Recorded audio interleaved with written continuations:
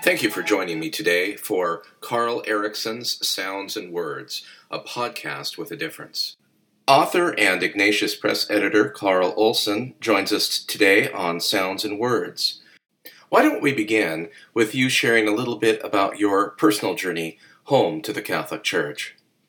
Sure, yeah. Well, I've been, for people who don't know, I have been working for Ignatius Press since 2004, so this marks 15 years that I've been with them, which has been a real wonderful experience. And I've written some books for Ignatius Press, and my current position is, my main work with them is editor of Catholic World Report, CatholicWorldReport.com. Right. I'm 50 years old this year, and actually just celebrated 25 years of marriage with my wife, Heather. And my background is that I was originally raised in a very fundamentalist and anti-Catholic background. I would say anti-Catholic home, but it sounds like we go around hating Catholics. The funny thing is some of the closest family friends I had growing up were Catholic. Huh. But my running joke, which is only partially a joke, is that they were Catholic, but we just knew they were going to hell. Now, what I mean by that, when you talk about anti-Catholicism, there can be the very overt kind, which is very, very, kind of in your face. And it was interesting because I was raised reading Jack Chick comics and a lot of anti-Catholic literature. But my parents are really great people, wonderful people. We had lots of friends who were not part of our, small Bible chapel group. Certainly we witnessed to them, and especially if we thought they needed to hear the gospel and so forth. And so I really saw this, this witness from my parents, which overall I really admire. I parted ways with a lot of the theology later. And so growing up in that environment, there are a lot of good things. A lot of time with Scripture, memorizing Scripture, really learned a lot of basics of the faith. God is triune. Jesus Christ is the incarnate Son of God. Salvation comes through faith in Jesus Christ. Now, of course, we believed in faith alone, and we believed in kind of these basic principles of classical Protestantism. We were part of a non-denominational group. But we were very strongly affiliated with the premillennial dispensationalist movement, belief in the rapture and this impending cataclysmic apocalyptic time. And, that was something in the 80s growing up I really believed was going to happen at any moment, even though we didn't believe in setting any kind of dates. Right. So a key turning point for me, there were a number, but one of those was after a couple of years of art school, after graduating from high school, I decided at the encouragement of my pastor, who, by the way, I'm still very good friends with, my former kind of evangelical pastor. He encouraged me to go to Bible college for a year, kind of take a break and reset. I'd gone through a kind of a bad breakup with a girlfriend in my second year of college. And so I did. I took a year and I went to Bible college, and I ended up actually going for 2 years and getting an associate's degree. And that was really a turning point for me because I was very fortunate to take some really wonderful classes in Scripture and also in Christian literature, Christian arts. And really opened up a world to me. For the first time, I really had a different perspective given to me about, like, say, the Anglican Communion, the Catholic Church. I even learned a little bit. We actually had to read some Augustine in one of my classes. And that really sparked an interest. And it also raised a lot of great questions, great questions about passages like John 6. These are things that many evangelicals will point to. And so after that, I moved to Portland, Oregon. I went to Bible college up in Canada, actually. Moved to Portland, Oregon, and really over about from my early 20s into my late 20s was just a time of constant reading and studying. I was working in retail advertising. But I was always constantly reading a wide range of things: history, politics, philosophy, theology. And I began to read Chesterton and then Newman and early church fathers. And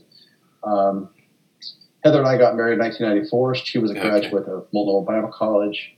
We had a lot of the same questions, and I'm really thankful that we were able to take this journey together.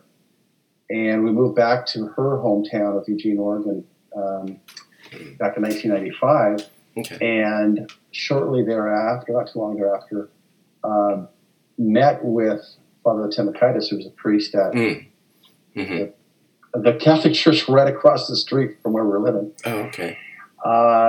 he's famous. Father Themistocles are well known by some because he went through this really incredible thing where he heard a confession at the local prison, and then that was recorded. And this is a case that went to the Vatican. You probably know a bit about that. Some of our folks in the Northwest will know about that. Father Tim's a fantastic priest, wonderful man. He is. He's our parish priest as well. Okay, so there you go. Small world. I wondered if you would probably have known him being there from the Salem area. So wonderful man. Yeah. And we went through the RCIA program. It was actually a really excellent program. I mean, it was all catechism and scripture and really very strong. And through that, I learned about this MTS program, Master's of Theological Studies program, through the University of Dallas, which the Archdiocese of Portland was doing. So we entered the church in 1997, and that same year, that fall, I began my master's studies. And then to kind of sum up this part of my life, graduated in 2000, but in the course of those classes where I had people like Father Mitch Pacwa, Dr. Marcelino D'Ambrosio, really some fantastic professors. One of my professors was Mark Brumley, who at that time was an editor for Ignatius Press. And now Mark has been the president of Ignatius Press for many years now, and he's my boss, and he's the one who brought me on board to begin Ignatius Insight, which is the first online magazine that Ignatius Press had. And now for the last about 8 years, I've been the editor of Catholic World Report. So Mark and I really hit it off because we had a very similar background. He came kind of out of an evangelical background as well.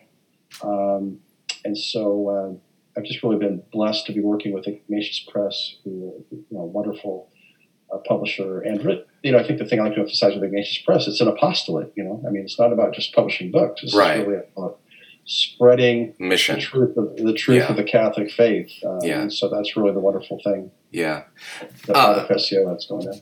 Yeah, actually, our story is quite similar because I was raised in the Nazarene denomination and went to Seattle Pacific University where I met my wife Kimberly, and it was really in Dr. Wall's New Testament class that my mind began to kind of explore these kinds of questions, and we ended up joining the Catholic Church in 2005. So it's our journey is somewhat similar in that respect. Right. So when did your views of Catholics begin to change? When did you realize that maybe these folks aren't all bound for fire and brimstone? Yeah, it's a great question, and there are a couple of moments that would stand out to me. Now, I growing up in a small town in western Montana. By small, I mean the nearest stoplight was 40 miles away. The nearest McDonald's was 70 miles away. I, for some reason, was really drawn to a lot of classics of literature growing up on my own. Some later through teachers, but in 7th grade, for example, I fell in love with the poetry of T.S. Eliot. Oh, okay. I was reading John Milton and Charles Dickens and all this on my own. Yeah. But T.S. Eliot really hit me in the gut. I really loved his poetry and still do. And I think a lot of that stuck with me. And of course, I read about his life, and I became familiar a bit with his journey into the Anglican Communion. And then in Bible college, I think a real key moment was I was taking a course in religious literature with a professor, Cal McFarland, who is an Anglican and is now an Anglican priest, has been for a few years now, who the course we studied C.S. Lewis, Charles Williams, Flannery O'Connor, T.S. Eliot. And when I began to read Flannery O'Connor, that really was eye-opening for me. I really loved her writing. It resonated with me. I really kind of got it instinctively. I think the sacramental and incarnational view. Obviously, a lot of people are kind of shocked sometimes by her stuff, but that's the whole point. Yeah, it's wonderful. Yeah. I ended up writing a major paper for that class on T.S. Eliot's poem Ash Wednesday, where I really reflected, for me at the time, rather deeply on the Marian dimension of that poem. Oh, okay. And I think what it was is I just saw this beautiful world of literature and art and just a way of looking at things that was far different from kind of an enclosed utilitarian perspective that was part of the fundamentalist upbringing I had. You know, for example, growing up, I was very much into painting and artwork, and I did a lot of artwork, sold a lot of artwork. Okay. But I was told from early age, well, you know, if you do religious art, you know, it really should just be trying to figure out how to get people saved. Now, of course, that's a wonderful, wonderful goal. But there was kind of this utilitarian, practical approach to the arts that I really disliked. I realized that beauty and goodness in art and music, these things exist. They're good on their own. Oh, right. Yes. And they, of course, they speak to the goodness of God and the beauty of that God has given us, all these things. And I was fortunate to have 2 or 3 classes with Cal McFarland, and he was great in this. I mean, I took kind of deeper dives into culture. I was reading a lot of Francis Schaeffer. Of course, even though I part ways with him on a lot of things now, I think it was really good for me at the time. And, you know, like I say, reading Augustine, reading certainly a wider range of things, and even being kind of exposed a little bit to early church history. Yeah. More of that came later, but those doors were open for me in Bible. So I would say that, you know, it was around the time that I was 19 and 20 in Bible college where really I began to shift my perspective about the Catholic Church. Okay. That's wonderful. And actually, I did attend for 6 months. So I went to art school right after high school for a year. Okay. And then between that and Bible college, you know, I mentioned the bad breakup I went through. Mm-hmm. That was actually at Northwest Nazarene College in Napa. Oh, okay. Yeah. And even though I was there just for basically 6 months, there were some good things that happened there too. I had a really good scripture course there, and I think, you know, God used that relational failing, to open the door to, you know, these other things. So, was there just out of curiosity, was there a Dr. Berg there when you attended? It doesn't ring. Okay. What would he have taught? He was a religion professor at Seattle Pacific that went to, I believe, went over to that college. But he might have actually been in more of an administrative position. I don't remember. Okay, all right. So let's move on to your books a little bit. For those who have not yet read Will Catholics Be Left Behind, can you give us an idea of the dangers of a belief in a pre-tribulation rapture? What does this mean, and why is it so important for Catholics to clearly understand this concept? Yeah, I was immersed in that belief system, and for Catholic folks who are raised Catholic and don't have maybe direct experience with this belief system, it's kind of hard to explain how all-encompassing it is. I mean, to its credit, it's a complete worldview. I mean, really, that's what we should have, obviously as Catholics too. But I think for a lot of Christians, whether Catholic or otherwise, you know, we have to say, well, I'm Catholic, I do this, and then when I'm at work, I'm this. And right. But when you're really a hardcore rapture believer, a premillennial dispensationalist, I mean, it encompasses everything that you do. Yeah. And it's very admirable in that way. But the difficulty, of course, is trying to step out of it and see it for what it is. And for me, it was key not only to look at Scripture and study Scripture deeply in this regard, but historically, what happened is I began to become interested in the Catholic Church as I went back and I actually traced the heritage that I'd been given as a quote unquote non-denominational Christian. Well, I knew that we were actually strongly affiliated, even if not officially, the Bible chapel I grew up in that my father co-founded, with the Plymouth Brethren movement. Well, what was the Plymouth Brethren movement? So I started researching that. Well, that was a movement that came out of the late 1700s, early 1800s over in Ireland and England. And one of the key members who came along a little bit later after it had been founded was a guy by the name of John Nelson Darby, who was a former Anglican priest. And then I began to discover, well, Darby actually is the one in the 1820s who, as he had kind of these different crises he went through, as he began to study Scripture, he came up with this belief that God had actually, in salvation history, had actually worked with two different people. That when Christ came and offered the restoration of the kingdom to the Jews, that Christ had been, according to Darby, Christ had been completely rejected. And so God was essentially forced, if you will, to come up with a plan B, and that plan B was called the church. So to put it in kind of simple terms, and I dive much more deeply into this in the book, what happens is that we have two different people of God on earth. We have the Jewish people who are Darby frankly talks of them as the earthly people who are waiting for the fulfillment of a 1,000-year Davidic kingdom, the millennium. Right. And the church are the spiritual people of God who are going to be taken out so that God can get back to his prophetic plan that had originally been rejected by the Jews of the time of Christ. As I began to understand this and read Darby and read his followers and read, Scofield and later guys like Louis Sperry Schaeffer and others, I began to realize how radical Darby's view was. First of all, it is Protestant, but it's not one that Martin Luther or John Calvin or others would agree with. Yeah. They never posited this radical break between Jews and Christianity, or two people of God, et cetera, et cetera. Yeah. So the rapture in Darby's system becomes a necessary kind of escape for the church to be taken up to fulfill its earthly or its heavenly vocation, and that God can get back to his plan with the Jewish people, right? So there's a lot more to this, but that's the bare bones of it. And as I began to see that, I began to see how the hermeneutics that we use to arrive at this, the way of reading Scripture, there's serious problems. So what I really try to emphasize in the book, and the way that I sum it up, is this.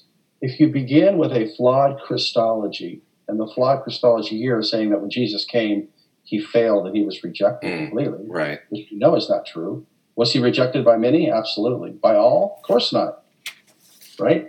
And then if you start with that, then that leads to a warped, a skewed ecclesiology, understanding of the church. And dispensationalists have a very lacking, low view of the church. This is interesting, by the way, that some of the strongest opponents of dispensationalism are Calvinists, who've written some really blistering critiques of this. And one reason is because many Calvinists of the more traditional nature have a very relatively high ecclesiology compared to that of dispensationalists. Okay. Then finally, you start with a bad Christology, a lacking Christology, you have a skewed ecclesiology, and then you end up with a really messed up and really warped eschatology, what we believe about the end of time. Right. And judgment and what follows and how it all comes together. And so I really, when I give talks on this, I try to impress that simple, but I think essential, foundational kind of threefold process. You start with it's like the old thing. If you believe that 2 + 2 = 5, as some apparently do. Yeah. And then, when you start doing advanced trigonometry, how far off are you going to be? Well, you're going to be way off at that point, right? So that's basically what happens. And so what I found when I was entering the church, my wife and I were entering the church in our RCIA classes, is that there were a number of Catholics who were really into the Left Behind books, the very popular novels, which have now sold like 65, 70 million copies. Right. And they make Dan Brown look like Shakespeare. They're so badly written. Yeah. So pretty bad. Yeah. So I really think the importance of my book on that, I believe, is that it shows how interconnected these essential beliefs are. What we believe about Christ informs what we believe about the church. And that, in turn, shapes how we understand salvation history, how it begins, how it builds, how it culminates, right? Yeah. Why do you think John Darby was so successful in putting these ideas out there? Why wasn't there more criticism and, critical thinking on the part of the church? Yeah, the history of this is fascinating, and I do get into some of it in my book. I think that if it had just been Darby, I don't know that it would have taken off the way he did. But here in America, where this really took roots, it was because a lot of it was because of not just Darby, who came over and lectured, I think, some 8 or 10 times in North America, Canada, and the United States, but by his most ardent disciple, Cyrus Scofield, who produced the Scofield Study Bible in the early 1900s, which went on to sell, I forget, it was probably like 3 or 4 million copies off the top of my head. It was a lot. And what Scofield did is he took Darby's speeches and stuff, he distilled them into his notes. And so he interpreted all of Scripture in light of Darby's system. Okay. And then you had guys like Louis Sperry Schaeffer come along and Schaeffer created a systematic theology, produced a systematic theology based on Darby's belief system and Scofield's reference Bible, these all things. Well, what happened is this starts to happen in the late 1800s, early 1900s, and you have this explosion of small and larger Bible colleges being founded throughout the United States, places like Moody Bible Institute in Chicago, Dallas Theological Seminary in Texas, and others. And these really informed a lot of small, quote unquote, non-denominational churches throughout America, but also kind of informed the larger evangelical movement. And of course, later you had Hal Lindsey in the 1970s with his hugely popular books, Late Great Planet Earth and others, that took this on a very popular level, sold millions of copies. I think Hal Lindsey sold, it was like 40 million copies. Right? So a lot of it was perfect storm, fertile soil, right? It's a fascinating thing, and it's a very much an American phenomenon. That's the thing I try to emphasize to people. Huh. That's fascinating. Okay, so for the your book, Called to be the Children of God, it explores theories of or theosis or deification. By means of an introduction to this idea, what do you mean and how would you contrast it with the Mormon idea of becoming gods? Yeah, and in fact, when I give talks on this and I try to introduce this, at a popular level to Catholic audiences, I make a couple points. One, I tell them I'm going to share with them, I'm going to contemplate with them the most shocking paragraph in all of the Catechism, paragraph 460. And then I say, then when I read that paragraph, which talks about God became man so that man could become children of God, then the sentence says God became man so that man could become God. And people are kind of like looking at me like, that's in the Catechism? And I'm like, yeah, this is the Mormon paragraph in the Catechism. That's right. They slipped it in. Yeah.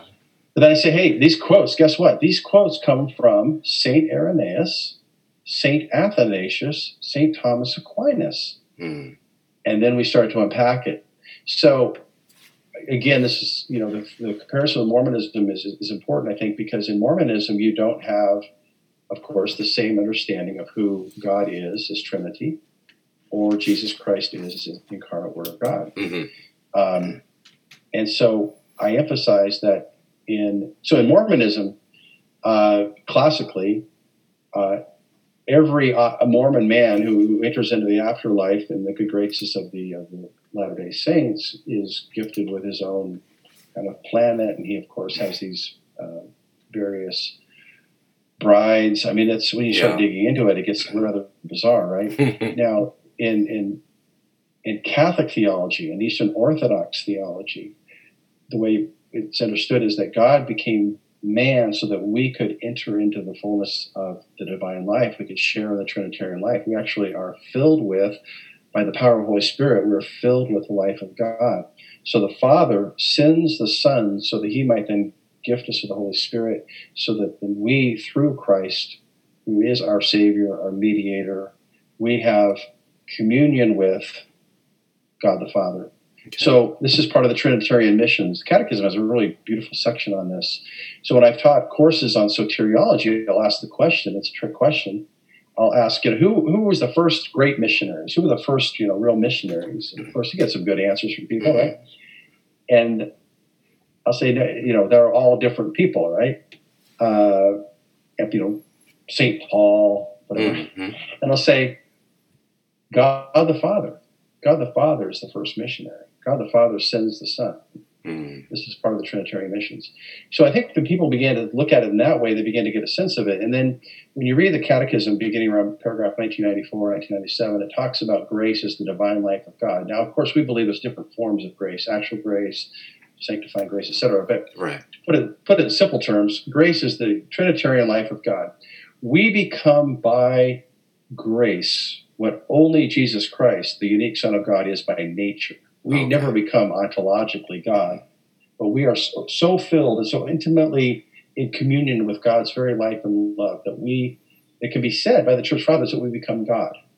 And the image that sometimes has been used historically, traditionally, is that of of the blacksmith working with iron. And as the iron that he works with, it becomes hotter and hotter, becomes red hot. It is filled with the fire, right? It's transformed by the fire, and yet it remains iron. And I think that's it's a good, visual metaphor of sorts to think about. So the tradition really emphasizes that, of course, God alone is God, Father, Son, and Holy Spirit. But by the incredible grace and mercy of God, we were actually invited to enter into His very life. So in the Western tradition, we refer to this as beatific vision.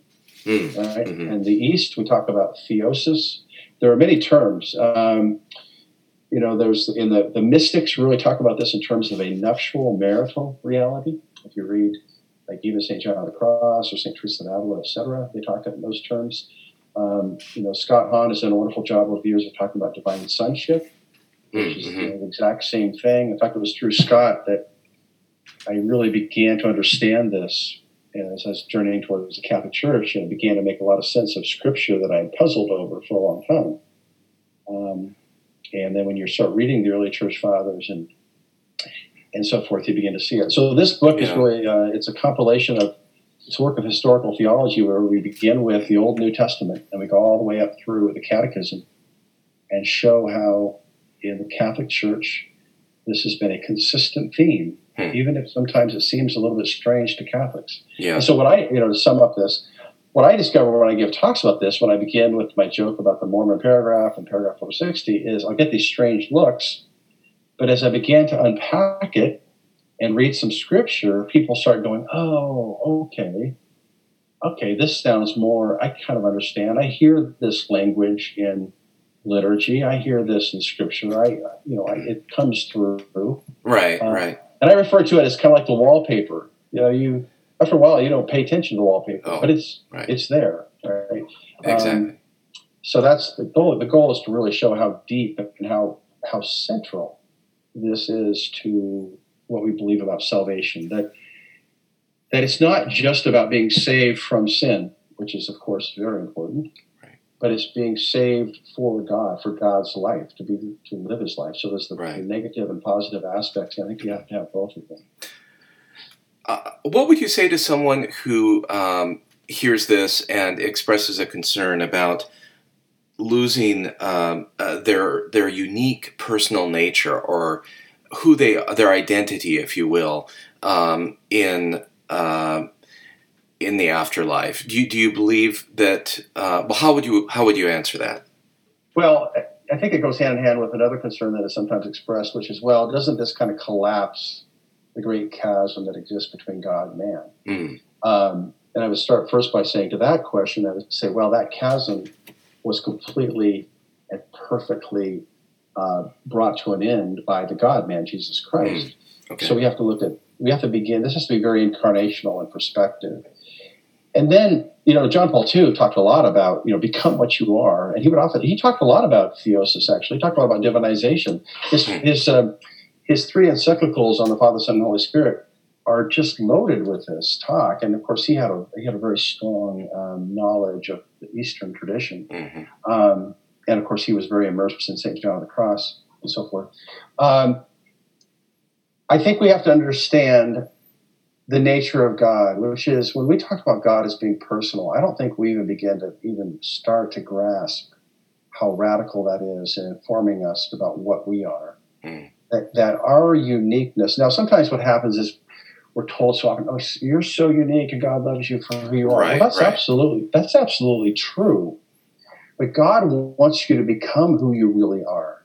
And only He can actually help you to become fully what you are, which is absolutely distinctive and unique because it is rooted in His grace and His love and His transforming, fire of His mercy. I mean, we are forged.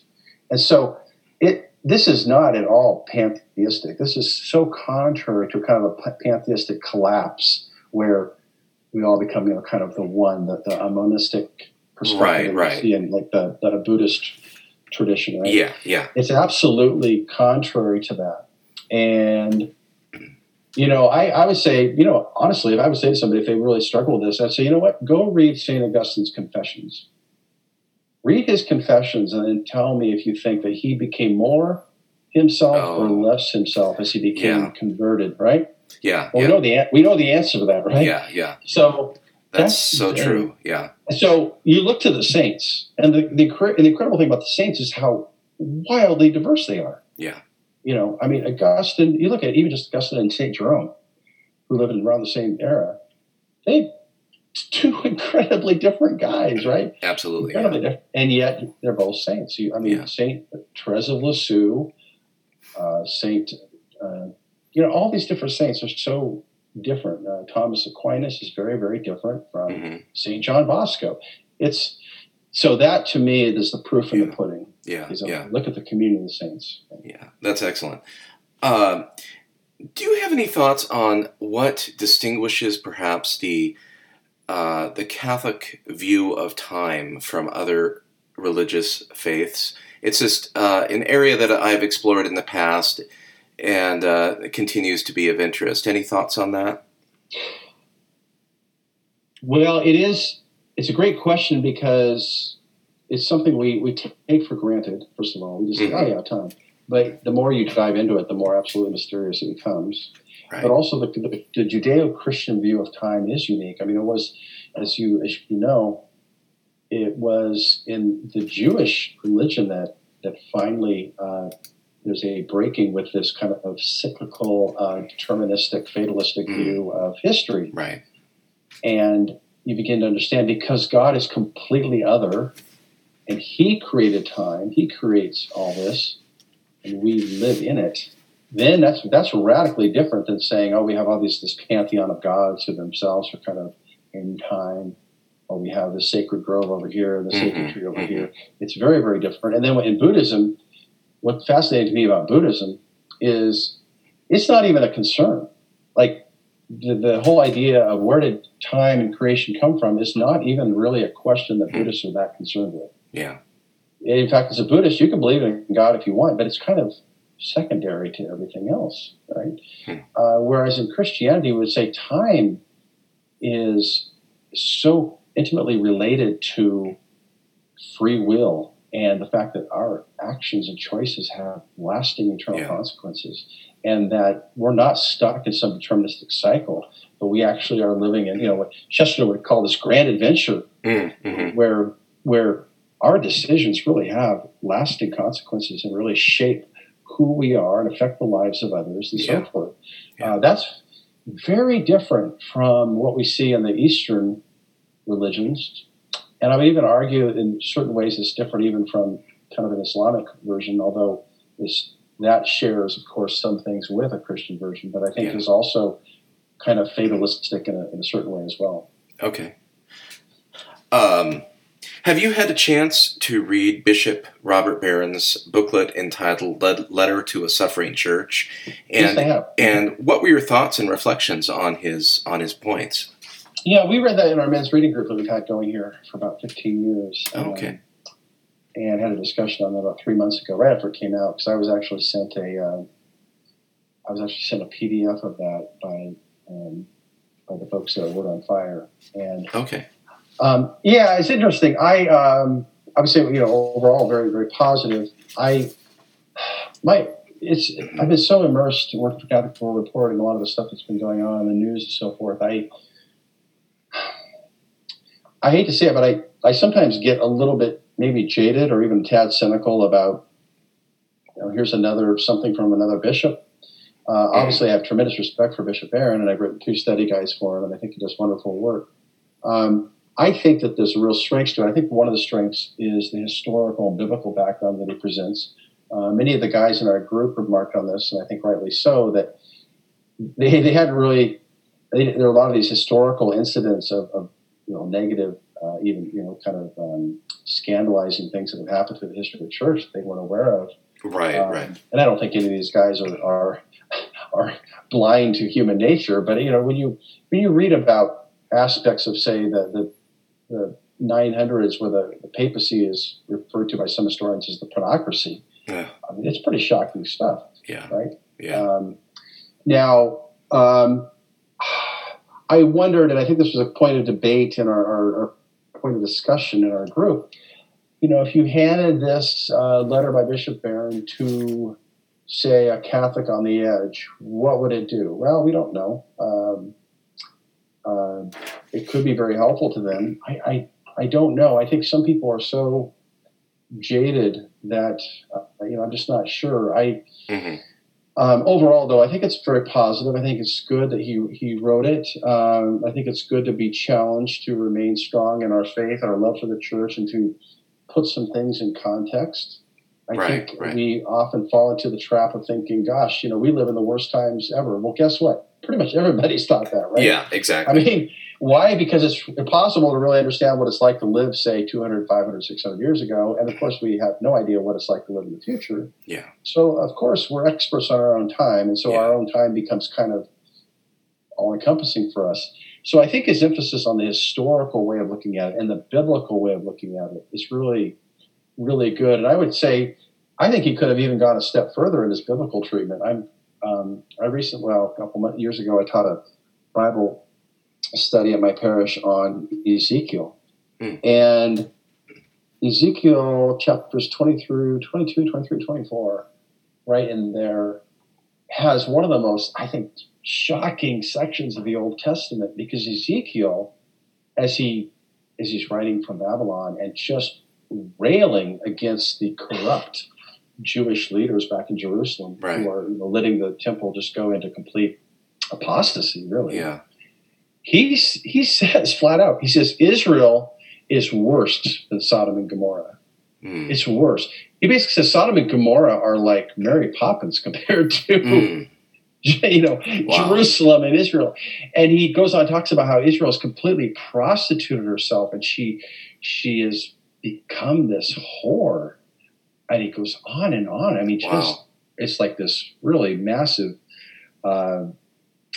just scorching section. Wow. And I thought, as we were talking about this, I was thinking, in a way, this is shocking, and it should be shocking, but it's good for us to realize that through all of this, Ezekiel continually comes back to the fact that God is faithful to those who are faithful to him. He is always faithful to his covenant. Always. Yeah. The fact that certain leaders are corrupt or evil or whatever doesn't change the faithfulness of God, or the fact that the people who are truly holy, truly seeking God, are the true people of God. Right. Now, we should always be careful about engaging in, how we judge others. Obviously, we should rightly judge public actions and so forth. We obviously are not called to judge the souls of others. That's not our job. Right. But I think it's good to have that biblical historical perspective and to realize that this is nature. This is human nature. This is reality. But on a practical level, and I think maybe this is where Bishop Barron's letter might be a little bit lacking, is, so what do we do? Right. I don't really hold that against the letter at all, because that's a super tough question. I do appreciate the fact that he in that letter really wanted lay involvement in certain aspects of governing. My personal opinion, I'm not speaking for anybody other than myself here, I really do believe that there's this attitude like, well, if once a man is ordained a priest, it's like he suddenly magically has abilities in governing and administration and everything. Now, obviously, priests have to do certain things, and obviously they should have some training in various things. But I think, setting aside the issue of faith and morals, of course, neither priest nor laity can change the church's teaching on faith and morals. Right. When it comes to lay leadership, that has nothing to do with the ministry of the priest. I think there really should be an openness to more involvement. I think one of the reasons we're in the situation we're in is because you have bishops taking care of other bishops, and bishops covering for priests, and priests covering for other priests, and even if it's a small number of them, and I think it is relatively a smaller number, it's still the kind of rot that comes from that. We're seeing it, and it's pretty substantial. A lack of accountability. Totally, and even worse than that, it almost is an empowerment, right? Enabling, right. It becomes it's like this festering thing that just the poison keeps spreading. Exactly. I've not seen a lot of the content on the first edition of that thing. Okay.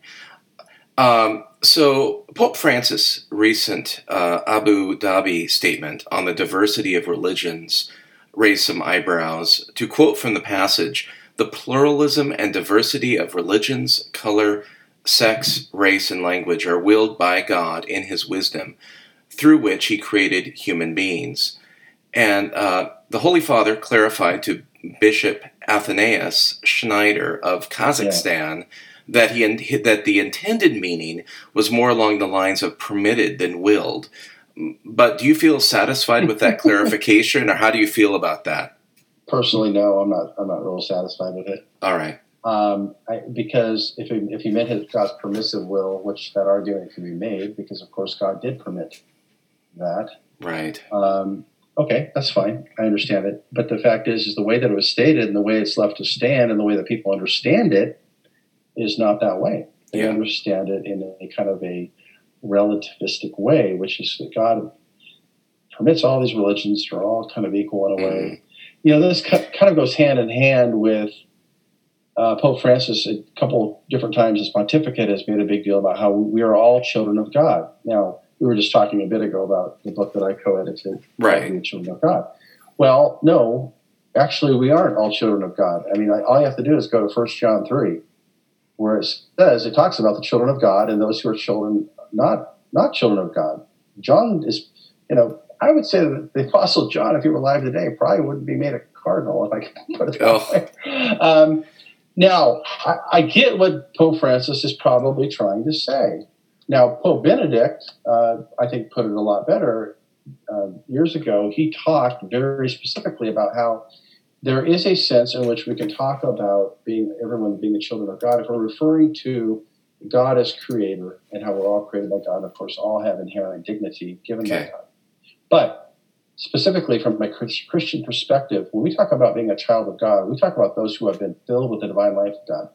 That is, have been baptized. Right. And filled with the Trinitarian life, and who are thus marked with the mark of baptism. Okay. And that's distinct, right? Right. So I think this whole thing of the problem so often with Pope Francis, unfortunately, is he says things that can be interpreted in a very orthodox way, and I think we should give him the benefit of the doubt. The problem is you have to ask sometimes why so many things that are so ambiguous or confusing or misleading or apparently misleading, maybe not intentionally. Why so many? Yeah. Why not say in God's permissive will or God permitted, if that's what you meant? Yeah. So I think what sometimes we get with Francis is he will say something to one group of people, and this has been documented. I mean, this is not some kind of secret. He'll say one thing to one group of people, and then he'll say something that's a bit different to another group of people, and then something even more different than that to a third group of people. And you see it all through kind of his public career. And I don't know if it's just he wants people to be happy or to like him, or he's trying to please everybody, but I just seen it too many times. Yeah. And it's bothersome, and this is one of my big concerns with him is that he will say things that could be interpreted in a bad way, a misleading way, and then he only tries to clarify if he's really pressed on it. Right. But the damage, oftentimes, in my view, the damage is often already done. Yeah. So. Yeah, I agree. It's unfortunate. I do think that statement is problematic, and I think it does give a misleading notion. I mean, the fact is, we really do believe that Christianity is the true faith, and that while other religions have aspects of truth to them, they are not the true faith. Right. That's not triumphalistic. That's just fact. If you really are a Catholic. Now, if you don't believe that, then you may want to revisit what it means to be a Catholic. Yeah. It just seems to be coming very close to universalism. Yeah, exactly. And I think that's been a concern. And I think that, it's really funny because Pope Francis in the past has talked about we shouldn't be having, priests be so harsh in the, confession and people, judging everybody. And it's like, well, maybe perhaps that was a problem where he came from in Argentina. Oh. I've talked to people from Argentina that didn't seem to think so. But it's certainly not a problem I think that we see throughout the Catholic world today. I don't think that dominates. I think what dominates is something on the other end where it's kind of like, yeah, God loves you no matter what. It's all good. Just try to be a nice person. Yeah. Well, we weren't called to be nice people. We're called to be saints. Yeah, exactly. So what are you working on currently? What's on your agenda? Well, we're doing, of course, a lot of things with Catholic World Report and getting ready for the October Synod, which should be very interesting, as the last couple of synods have been. I write for some other outlets like the Imaginative Conservative and occasionally for National Catholic Register and so forth. Okay. And I'm also working on a couple other book projects. I owe Emmaus Road some opening chapters to a book I'm writing to them on ecclesiology. Okay. And then we're trying to get our house on the market. We're trying to get out of the country with a little bit of land because we've got a couple of horses and. Oh. So yeah, it's great. It's so you've got a full plate. It sounds like lots going on. Yeah. Yes. Well, my daughter just got married, so I can certainly understand what the full plate means. It really can be challenging at times. Yeah. Yeah. And we've got our kids are 11, 14, and 18, and we homeschool and we do a variety of different kind of schooling. Yeah. Situations and stuff, and so we're back into it now with. Right, September, right? Yeah. Well, Carl, this was great, and really appreciate your time today, and love talking with you. Thanks, I appreciate it very much. And we'll have to do it again sometime. Okay, thanks. All right, you take care. Okay.